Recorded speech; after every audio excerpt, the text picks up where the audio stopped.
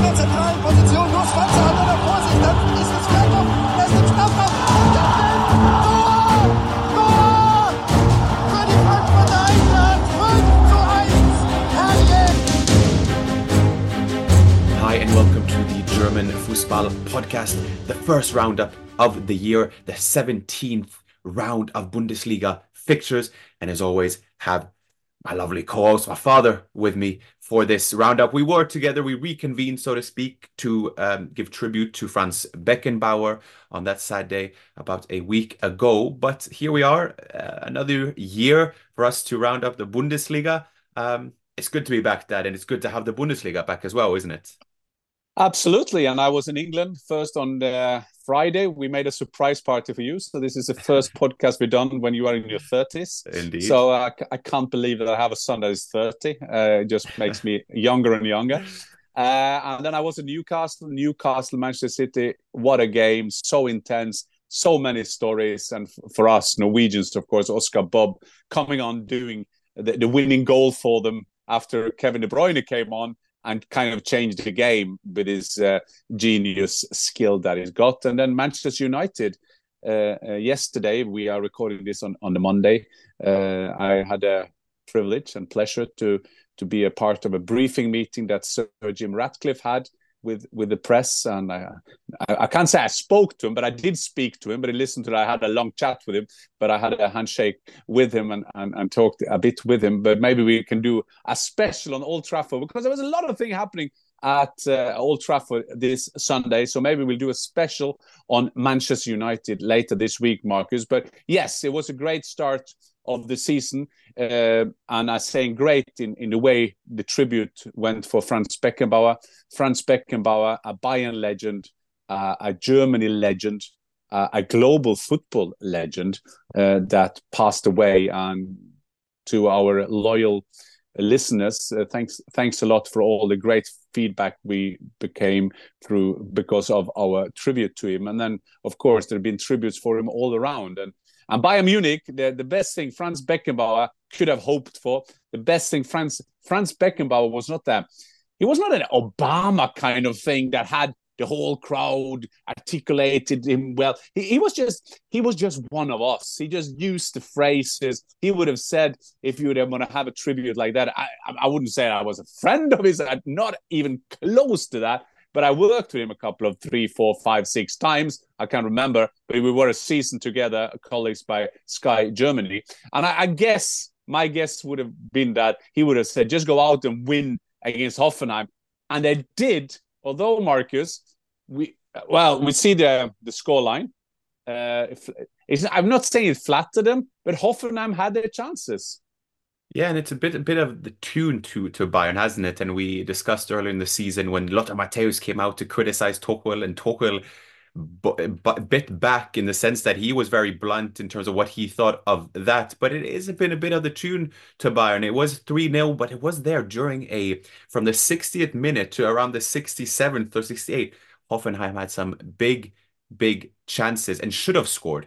Most definitely. Upamecano there again, if I'm looking from a centre-back's perspective, he was a bit compromised, fell kind of in between on a few occasions, lost those vital headers, and Kramaric and Bayer should definitely have gotten at least a goal. But like you say, it was a lovely tribute.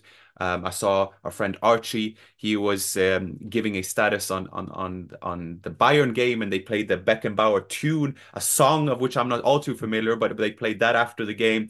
But it was very much business as usual when it came onto the field. And then a player who we are big admirers of that and who we loved and who was rather prolific in front of goal last season with 12 goals. It was Musiala who got 2 goals. And whether there's a parallel here to be drawn between how Beckenbauer glid through on the pitch and through the pitch and past players, Musiala and the way he carries the ball and the way he kind of in many ways carries Bayern alongside Harry Kane, it was lovely to see him back up firing on all cylinders. Yes, I think that you can sum up the 3 most important players for them at the moment. And I have not forgotten Manuel Neuer, who had some match-winning saves. They won against him from the Hoffenheim perspective. And it's Musiala, scored his 5th goal of the season. He is one of those I will start with the first one. It's one of those who kind of he's like a FIFA player. He's just when you play FIFA. I stopped playing FIFA when you were 5 and you beat me 5-0. But I can remember. But he's just like it's not like he's stepping on the pitch. He's just gliding all over the pitch as you described. So Musiala on fire. Leroy Sané, it's up there. I saw an interview today just before I came on with Tuchel, and he said we clicked from the first moment, and that is not like it's quite obvious that will happen because Tuchel, everybody said, yeah, Leroy is a bit more fragile than other, a bit like Özil kind of thing. When he's not doing well, his body language and so on. Does he train hard enough? And all those kind of accusations some way. So Tuchel said, no, we clicked from the first day. And that was a bit surprisingly, he said as well, because I demand a lot from the players. Leroy Sané has been excellent. And of course, we can't get away from Harry Kane. Score is 22nd. That is the 17th game of the season, meaning they're half the way through. That means he will get 44 at the end of the season if things go further, meaning that he will beat the record of Robert Lewandowski. And Robert Lewandowski, of course, beating Gerd Müller's record. So that is he has to score goals. He got to score another 20 goals in his 17 outings, but they're still always around Harry Kane, and I think they would be the key player for Bayern at the moment. But as you were saying, Marcus, it's not convincing enough in terms of that you think they will run away with it. And I guess we'll talk a bit more about Leverkusen maybe now or later. Well, we could go into that. We've kind of laid down some topics and how we weave them into one another, because we also have a few new signings and new faces, some familiar faces in the Bundesliga for that matter, but who are returning. But with Leverkusen there, I'd be curious how you would analyze the performance. The common tune, I guess, coming out from that game is, well, that's what champions do. That's what they'll look back on if they win the league. And it must be said that they were without a few of their key players. Some have gone to Africa Cup of Nations, but we had a Florian Wirtz who was on the bench, who was struggling a bit, but came on after about an hour or so. But when I see the scenes there, and then very last, it was their 25th, sorry, shot of the game, and their very last shot. And you see the slow motion pictures there of them celebrating. That's one of the few moments I look back and I think, wow, I miss playing, because that must be the best feeling in the world as well. Yes, and it's like it's a bit like Manchester City beating Newcastle, and on that day I was in Newcastle, so I followed this game a live update. But you always get the feeling, and the players will get the same feeling, Marcus. They have 17 games in the Bundesliga now, won 14, 3 draws. They haven't lost yet, and you have that feeling that we will be a winner at the end. And that is the greatest feeling you can have as a player, when you think, well, we will win. I'm not sure that I've been in that. I was in that with the Norwegian national team in the 90s. We had a feeling that somehow we will get a chance and we will win. We will create our chances. We are solid at the back. And the thing is, when Leverkusen do things like that, that is a skill of a champion. And I think that annoys a bit Bayern as well, because you can see now, I'm not saying they're getting stressed, because Bayern don't get stressed, because they know they have the knowledge, the skills, the qualities in the team to catch them. But when you win in Augsburg, that is what winners do. You take a 1-0 win there, and it was the first game of the new year. As you were saying, a lot of players away. Boniface is out injured now, maybe till April, which is a big problem for them. But then winning that, getting 3 points there away from home, then you kind of hold them a bit away. And still, Bayern got a game in hand, but the good old rule is better to have points than game in hand. And that is always there. So halfway through the season for Bayern, and Leverkusen have started all over again, and they're there. They will be up there. They will indeed. Last time they were top of the table by the halfway point was in 2009, 2010, and then 2001, 2002 was the first time. I mean, it's a record for a German club in terms of the start of their season, including all competitions. It will be certainly interesting to follow, but they certainly have quality in there. But someone like Boniface out till April potentially as well. You lose a lot of your defensive core. And Augsburg had their chances, but even still, It was some great scenes that come out of that. I think it's great for the title race as such. I guess let's go into Dortmund and then we can transition into new signings because it was the inevitable inclusion of Jadon Sancho in that game. 3-0 for Dortmund as well. But again, one of those 3-0 results that maybe were a bit deceiving because Darmstadt, despite being bottom of the table, gave Dortmund a run for the money. I think they will be disappointed, quite frankly, that they didn't get more from it. Yeah, which is fair enough. But having said that, Darmstadt haven't won a game since October, so that is a trend. That is so. But it's still it got to go a compliment to Dortmund, winning 3-0 away from home. Important for them as well. With new coaches in and around Terzic, you have a feeling that has been done to kind of support Terzic, make him. I think Watzke said that when I had a look at Terzic, he's doing everything in training, and that means that the setup in and around it was not the best. Now you come Sven with Bender and Shahin coming in, that is good for them. But I guess that the story of the game was Jadon Sancho getting back in training, getting back playing again. He said this is like coming home. It's a quite interesting quote from an Englishman in Dortmund. And of course, he made an assist. Of course he did. Came on and then he did what he used to do at Dortmund, doing that. There was an interesting quote again from Watzke. Watzke is the CEO of Dortmund, who said earlier this week that he will retire after this. He will go away from Dortmund after the end of 25, after this time of his contract. So he said about Jadon Sancho, he said, he doesn't have an attitude problem. The only problem is that he's coming a bit too often too late. Well, I guess in anyone's book, that is bad attitude because, Marcus, I love to be, what is it, punctuality. I like to be there in time. And I think that is a very bad habit that Jadon Sancho got rid of because you are a team, you're sitting in the bus, you're in a dressing room, you are in a team meeting, you can't start before everybody going. But I just hope, as you know, Marcus, I'm a big fan of Jadon Sancho. That was love at first sight when I started following in Dortmund with Erling Haaland being there, with Jude Bellingham coming then later and all that kind of thing. So I think this is good for everybody. Good for Jadon Sancho to start playing football again. Football is a short-term career choice, and you have to make the best out of it. And he has lost some time now. So then the thing is, will he stay there forever? Will he still there? Will they buy him?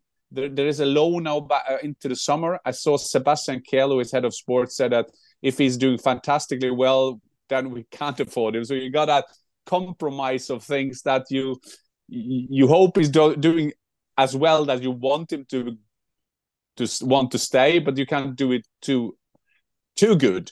And there is also another situation with Manchester United. If Manchester United, when Sir Jim Ratcliffe will have a look at Ten Hag now to the end of the season, then we'll get a new manager in. Will he then take, or he has to take back Sancho because he's under contract for Manchester United. So there's a lot of ifs here, but I think the main thing is that he's playing football again, and for Dortmund that he's producing goals again. Well, he looked genuinely happy, and I think he meant it when he said it felt he was coming home. And there was a video that kind of gave an insight into the first 48 hours of his return. And well, I'd like to think I could read people rather well to this point in which he looked happy, he looked kind of relieved, and coming there and getting the starts he did. I think we all wanted for him because now it's one of those in which you can hopefully, for Dortmund's sake, he can find his rhythm rather quickly. In terms of new signings, then that we've had some big players coming. We've had Jadon Sancho come in. We've had Donny van de Beek and Klaisic in for Eintracht. We've had Eric Dyer into Bayern. What type or which player do you think will have the biggest impact on their team of these players? We also have Elgis Elmas, who comes to RB Leipzig, and also Dortmund signing Madsen, who they needed desperately at left back. But who are you most looking forward to seeing? Well, I do, of course, have a special look at the Eintracht Frankfurt signing. Kalajdzic was a guy I knew from the time in Stuttgart, following closely there. Then he went to Wolverhampton, was struggling, we got an injury straight away. But both him and Van de Beek played in the first game, winning away against Leipzig was a massive win for Dino Topmüller and Eintracht Frankfurt. And the way he is playing, I think that he can be a different weapon for them. They don't have that now. They have a couple of strikers away at international big tournaments, AFCON and the Asia Cup. I start following that a bit, Marcus. I don't know if you do, but I follow that a bit because I always think it's so great when a small nation, Cape Verde winning against Ghana, I think. Mozambique 2-1 up against Egypt. Salah a penalty at the end, and so on and so on. So it's also brilliant. It just shows you how many great players are out there. How many range. A great range because you have players from all over convening into one team. I like that aspect of it too. Yeah, absolutely. And these we don't have to try to be experts because we're not. I'm not expert in Cape Verde. I saw the winner, I think that was a guy played in a Turkish club. And I think if Rodriguez was his name. A man named Gary Rodriguez. Gary Rodriguez. Now we know him. Yeah, we know him now. And I think that is to make a name for himself. And I can understand the national coaches coming into a game like that. Imagine Mozambique. I thought it's 12 games they've played. They've not got anything out of the AFCON. And then it comes in and play against Salah, one of the best players in the world. You play against them and you can make a name for yourself. And I think that was fantastic. That was another way out of the new signing. I am a bit suspicious of this Eric Dyer signing because I think typical the German journalist, typical Bild, Sky, they're all reporting that they have signed a star. Eric Dyer. Why do you say that? Do you think they don't know, or do you think it's the agenda? I think they do know, but I think that is a part of things. I think that is a part of them. Generally, they're getting Tottenham star there. But as you know, I will send some messages to my friends in Germany, and I say, you mean this star who never played for Tottenham, or is that it is a star that when Davies was out for a month now, Postecoglou was asked, does this make a change to you viewing on Eric Dyer's chances to play for you? And then it was quiet for some seconds, and I said no. And I mean that is a verdict as well. Having said that, Marcus, we've seen it many times that player can flourish in new clubs, new environment. Eric Dyer, I think he's generally very happy to be at Bayern. I think that can give him a lift. He's with his mate Harry Kane. But I mean, English football players, they don't know maybe too much about German football, but they know about Bayern. And after Harry Kane as well, they're there. So Eric Dyer could make a job. I was speaking to Rafa Honigstein, and I said, we would talk about that. And he said he made a valid point, and I'll credit him for that. He made a valid point that when Tottenham playing very high, and I said to him, but Bayern will do the same. Yeah, they want to do the same, but sometimes they're getting deeper and deeper, and maybe that would fit Eric Dyer better than when he played for Tottenham. And I wish Van de Beek, I think that I was happy for him. He didn't have the best of games, but he was a part of a team winning in Leipzig, which is a big win for Dino Topmüller, who was at RB Leipzig, Krösche, who was at Leipzig, and so on and so on. So I think that the signings they've been sensible, and at least for Eintracht Frankfurt, they were needed. They're interesting profiles of signing as well, because as we know, Dad, football is incredibly short-term business. But it wasn't long ago since you had Donny van der Beek being part of this very exciting golden generation with Frenkie de Jong and Matthijs de Ligt. You have Eric Dyer, who has, after all, 49 caps for England, 365 appearances for Tottenham. You had Kalajdzic, who came to the Premier League after performing well with Stuttgart, tears his ACL, comes back this season. I think it's 3 goals in 13 games and what have you. It is signings that are exciting, but also pretty important for these players as they look to revitalize themselves, because you look back at Eintracht signing these players maybe a couple of seasons ago, it's a different story. But that's what I like with these signings, because there are players also there with points to prove. Also, we talk about new signings, I guess, Dad, but the longest and most obvious saga in terms of where it's going to end. So whether you define it as a saga or not, but Max Eberl seems to be now ready for Bayern. We have discussed him a bit previously, but for the ex-Leipzig Gladbach sporting director, could you just enlighten the audience in terms of what impact that will be? Because from what I understand, he's now going to go onto the board, but we know they have Christoph Freund, etc. Yeah, how would that dynamic work? Max Eberl made a name of himself when he did a fantastic job at Gladbach. Then he was struggling. He was struggling with his, I don't know how they defined it in Germany, whether it was mental health or that he just was fatigue burned out. He took a time off, came back again. But Max Eberl got also a very good skill, two good skills that is good for Bayern. He has played for Bayern. He knows Bayern for Uli Hoeneß. He's living not far from Uli Hoeneß. That is quite good. And he's also very good at his job. But what is interesting for people listening is that, when you see in English football, you have the manager. That's the only one you see. That is the manager.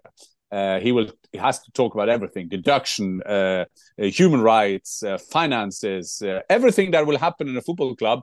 He's the only one speaking at press conferences. In Germany, it's different. You have different jobs. You have a structure more like a company, and all of them, especially in Bayern, is a part of the kind of daily news circle in there. And as you were saying, Christoph Freund, it seemed that they will find a way, or not find a way. This is how they think it is. Christoph Freund will be closest to the team.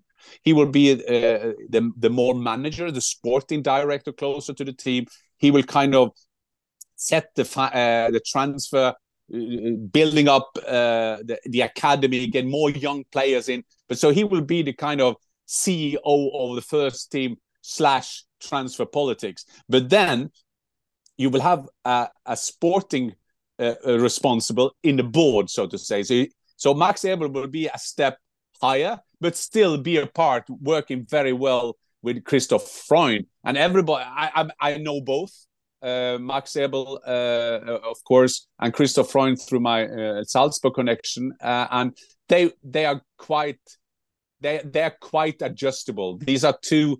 They will not run for attention. They will run to get best possible result for Bayern Munich. So they will have no problem working together, because that could be a bit, who is responsible for that? Who will be getting honor for that? I think they will do very well. Max Eberl they're not sure when he will come. What we do know, he will come after this transfer period. Maybe it will be decided officially. I don't know. But Christoph Freund is now 100% responsible for this transfer window, as they are using, trying out some solutions for this window. And then Max Eberl will arrive. I think that is a great signing for Bayern. I think that is a part of the new generation at Bayern after Rummenigge, Hoeneß. Of course, they will be there till as long as they want. But still, I think this seems like a good thing to do for Bayern. He is still, though, he was at RB Leipzig, and then the German press ran a story that he will come to Bayern. And they kind of asked him, are you 100% sure you will stay at Leipzig, or are you 100% sure you go to Bayern? Something like that. It's a trick question. And he said, blah, blah, blah, blah. And Leipzig, of course, couldn't have a man in charge. They were on blah, blah, blah, blah. So he was fired, you remember, some hours before Leipzig played Bayern. So he was out there, but meaning that he's still under contract. So Bayern got to agree a transfer fee for him before they get him. But I think they will solve that. And this is a good signing, important signing for FC Bayern. And just to conclude on that, I would like to hear your thoughts on Timo Werner leaving RB Leipzig. RB Leipzig now lost Forsberg, but they have some attacking options. We mentioned that Elmas came in now, but Werner was finding it hard to get in part of the team. They brought in Openda and Šeško, and now he's looking to revitalize his career, so to speak, and revitalize his career with the German national team, who are desperate for a savior of sorts. What do you think Werner will be like at Tottenham? Well, it's only 24 hours ago now I interviewed him as a Tottenham player, and I've always had a soft spot for Timo Werner, because he is what shall I say? He's a bit fragile, and I say that in a positive way because I think that is strength, that he's showing that he is not 100% confidence. We know that we all are a bit like this. And the interview, and people could check that out on my former Twitter account. I put it out yesterday, and I talked about his confidence. I talked about his stats at Chelsea, but I also said in my question that his stats, it's a quite underestimated because I'm not like an Opta kind of guy, this being a research company, but I remember it's like plus minus. He had 89 games for Chelsea. He scored 22 or 23, and he made 21 or 22 assists, meaning that in every second game, he was involved in a goal. And even against Manchester United now, he was involved in the second goal. But Timo is like, so I asked him about that, and he was like, yeah, true, and I do my best and everything, and it's been a crazy week and blah, blah, blah, blah. So I asked him how convinced, when coming to Tottenham, he said the right thing about his new club, London. I said, how much did you miss London? And blah, blah, blah, blah. And then he said, and so I said, but in this crazy week, how important was the chat you have with the Postecoglou? And he's kind of lighting up. That was so important for me because I had to hear him telling me that I'm going to be an important player for Tottenham, and he threw me straight into the game now, and blah, blah, blah. So there is I'm not overdoing the blah, blah, blah. This is the last time I'll do it in a podcast. And then I said it again. But so I think Timo Werner, I wish him all the best. I love to have him there. But sometimes you see him, you saw the game. He came on the left side. Sometimes I feel that he's just going for a finish just to finish it off. He's not going there to score. So I hope he will build up his confidence. And if people criticize him to be open about lack of confidence, I think that is brilliant because I have news for you. 9 of 10 players, even in the Premier League, are struggling with their confidence, self-confidence. That is fresh. You need that in every game, in the daily training. You need that confidence. And Timo Werner, I hope there is enough time. I hope there is enough goals in him. I hope there is enough performance in there so he maybe can play for Germany at home soil this summer at the Euros. No, I agree. He's a personality player more so that is split in terms of how you perceive him. I would love for him to do well. I think, like you say, there is a vulnerability there, but there is something there, and his Leipzig record as well is incredible before he went to Chelsea for around 50 or so odd million. So yes, certainly a player in there as well with a point to prove that before we get by the way, he won the Champions League for Chelsea. That's true. Kai Havertz, by the way, he won the Champions League. And then people say no, but that's the only thing. Yeah, that's all they did. Well, okay. Yeah, but if I go through my career and people say that the only thing you did was winning the Champions League, I would be quite happy. But I think that Timo Werner business. That's what we discussed. Yeah, it is, and I think that I always use the metaphor: going to clubs is like going to a college. Which college do you want to go to? And that is all depending on your teachers. And he will go now to Postecoglou. Postecoglou has showed that he can turn around the club in weeks. They started off so well. You can see how they want to play. That was the big difference at Old Trafford. I'm still out there to understand what Manchester United are trying to do. But Tottenham, even with a weak team, talking about injuries, but a weak team, he still managed to make Skip, how do you say that? Skip, looking him like the best midfielder in the world. Højbjerg in there, doing well. Timo Werner back in again, and so on and so on. So I think he got the best teacher, Marcus, and I think there is still hope for Timo Werner. Yes, so we hope, and hopefully there's hope for Germany for him to get into that team. We go towards the end here. Let's just summarize again. We had Gladbach beat Stuttgart, the quickest Bundesliga goal of the season, 21 seconds. It took Robin Hack to score. He scored the second 20 minutes later. Stuttgart got one back, but Gladbach won, and that's 3 games without Guirassy, and that's 3 losses for Stuttgart. So as good as Undav is doing it, the facts remain, and it will be interesting to see Gladbach as well, who have a couple of tough games against Bayern and Leverkusen coming up. but they're finding themselves somewhere in the middle, and hopefully Seoane can get a kind of a more stability to that. Freiburg Union Berlin wasn't a very high scoring Bundesliga round as we're used to that. Freiburg Union 0-0, but a vital point for Union Berlin, and then Mainz Wolfsburg 1-1 as well. And then we have Bremen got a late goal against Bochum away, and so on. If there are any concluding thoughts on the round as a whole, Dad, please share. But if not, then we'll go to our last segment. Yeah, I think you summarized it well. I mean, obviously we were looking at the Champions League places. I think it was a good round for Dortmund, because Dortmund winning, Leipzig losing. That was calculated that Leipzig should beat my Eintracht Frankfurt at home. So for the battle for the Champions League, you will think that Bayern and Leverkusen will be certain there, of course. But then it's going to be a battle for them all. I think that is more how to summarize it. Bayern get going, Leverkusen not lucky, because like you were saying, that was the 25th shot of the game. So we're just glad we're starting all over again with the German Bundesliga. And do you have a player of the week for yourself, or do you want me to start it off? No, you can start. Well, I wanted to give a little player of the week shout out, because I've mentioned him before, but I just wanted to make sure that it's told again, because it's a great story. Köln Heidenheim, which I coincidentally forgot to there in the summary mention, but there it is. Köln Heidenheim, 1-0 Köln.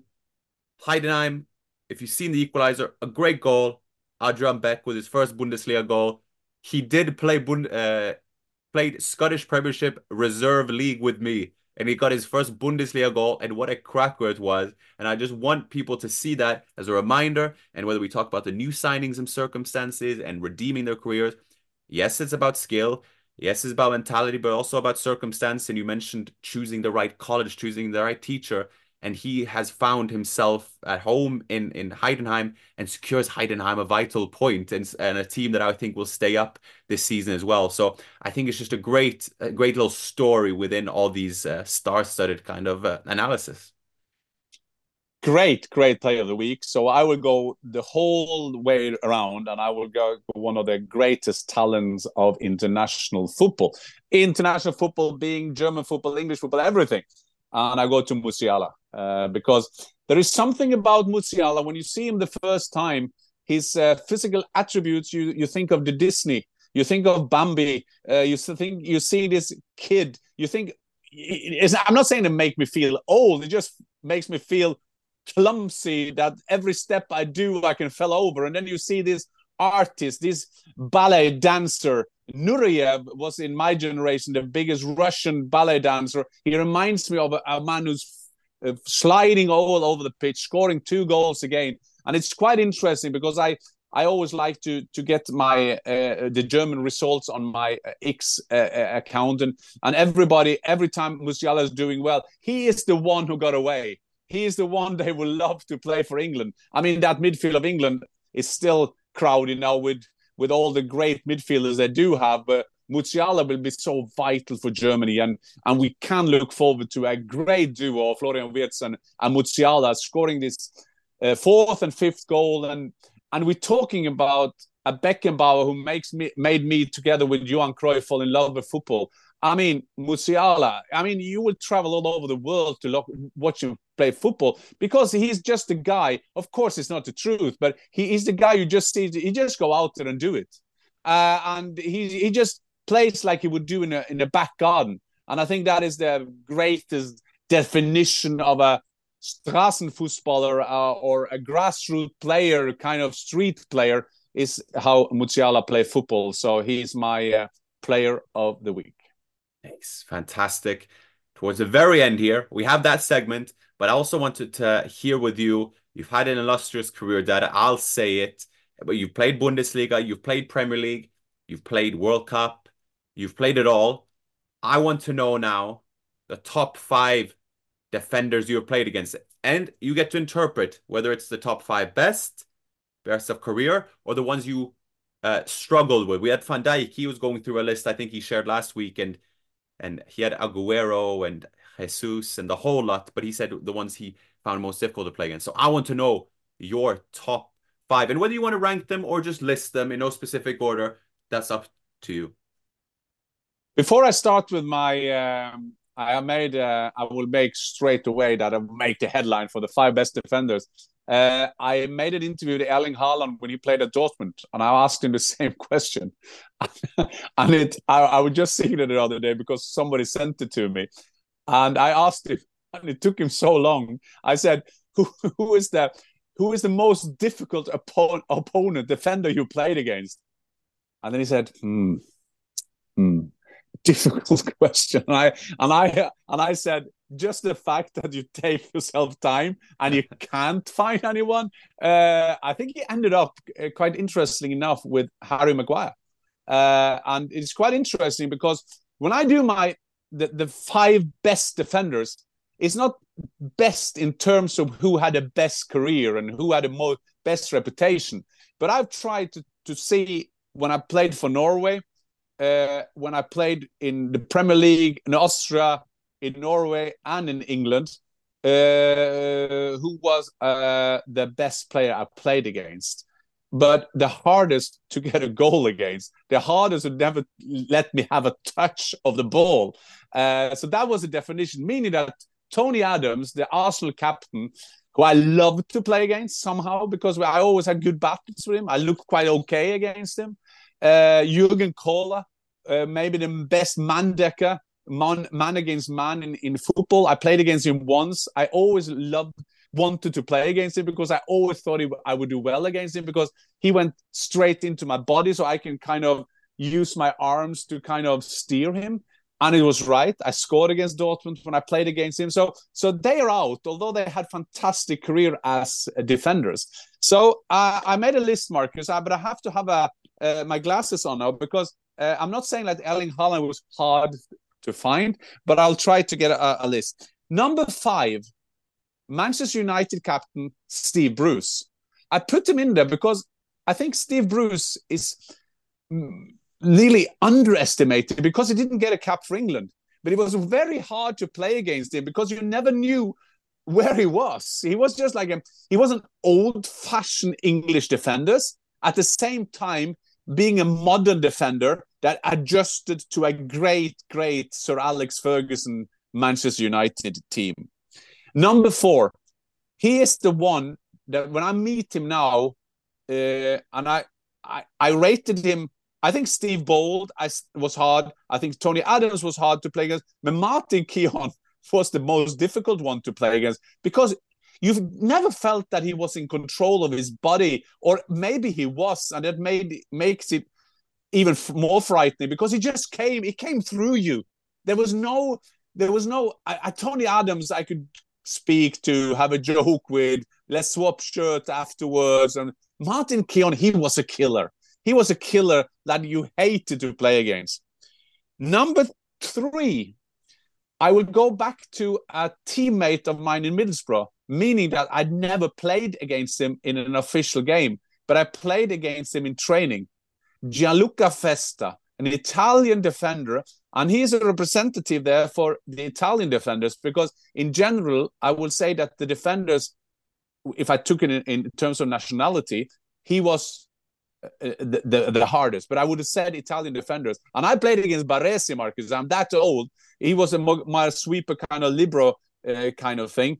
I played against the Italian national team, but I would put in Festa because in training he was one of those. He never had a training that he took it more relaxed. No, he was always spot on. A great defender. Number 2, I swear that nobody listening has ever heard of him. I played in Rapid Vienna. I must say I was an instant success in Rapid in Vienna. I scored goals for fun, but there was one player that I always looked bad against. Somehow he kind of broke the code when he played against me. I remember we played Inter Milano. I played against Bergomi, Marcus. He was one of the hardest defender of his generation. I was brilliant. Next round, I played against St. Pölten. St. Pölten had a player that was called Hans-Peter Frühwirt. And Hans-Peter Frühwirt, I remember Hans Kranke said to me, Jan, how can you have trouble playing against Freever. Sorry. There was something about him getting under my skin. He kind of had me in his pocket.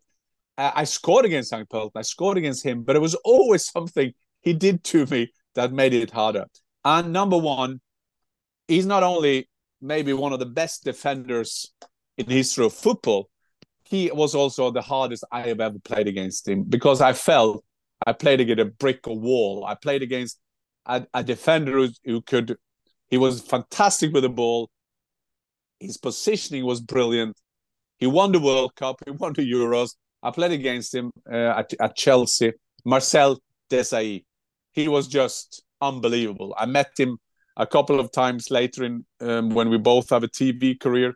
And I've always said that to him. I want to have the photo of the toughest defender I've ever played against him. He never replied, "You were the toughest attacker I played against." But it's still, Marcel Desailly is the toughest defender and also best, I must say, that I've ever played against. It's a good list. That's a nice little diverse list as well, because then you've recognized the St. Pölten centre back as well, which I think is a nice touch. That next week, I'm coming recurring with these. So I'm going to keep you on your toes in terms of whether it's players, stadiums, moments, what have you. But thanks for this. I will do that. I will do that list for you, but I will also challenge you on a list, because although you played in Scotland, you played in the college, you played in New Zealand, I will also challenge you next time. Think good of that. The 5 best attackers you ever played against who made it harder for you. I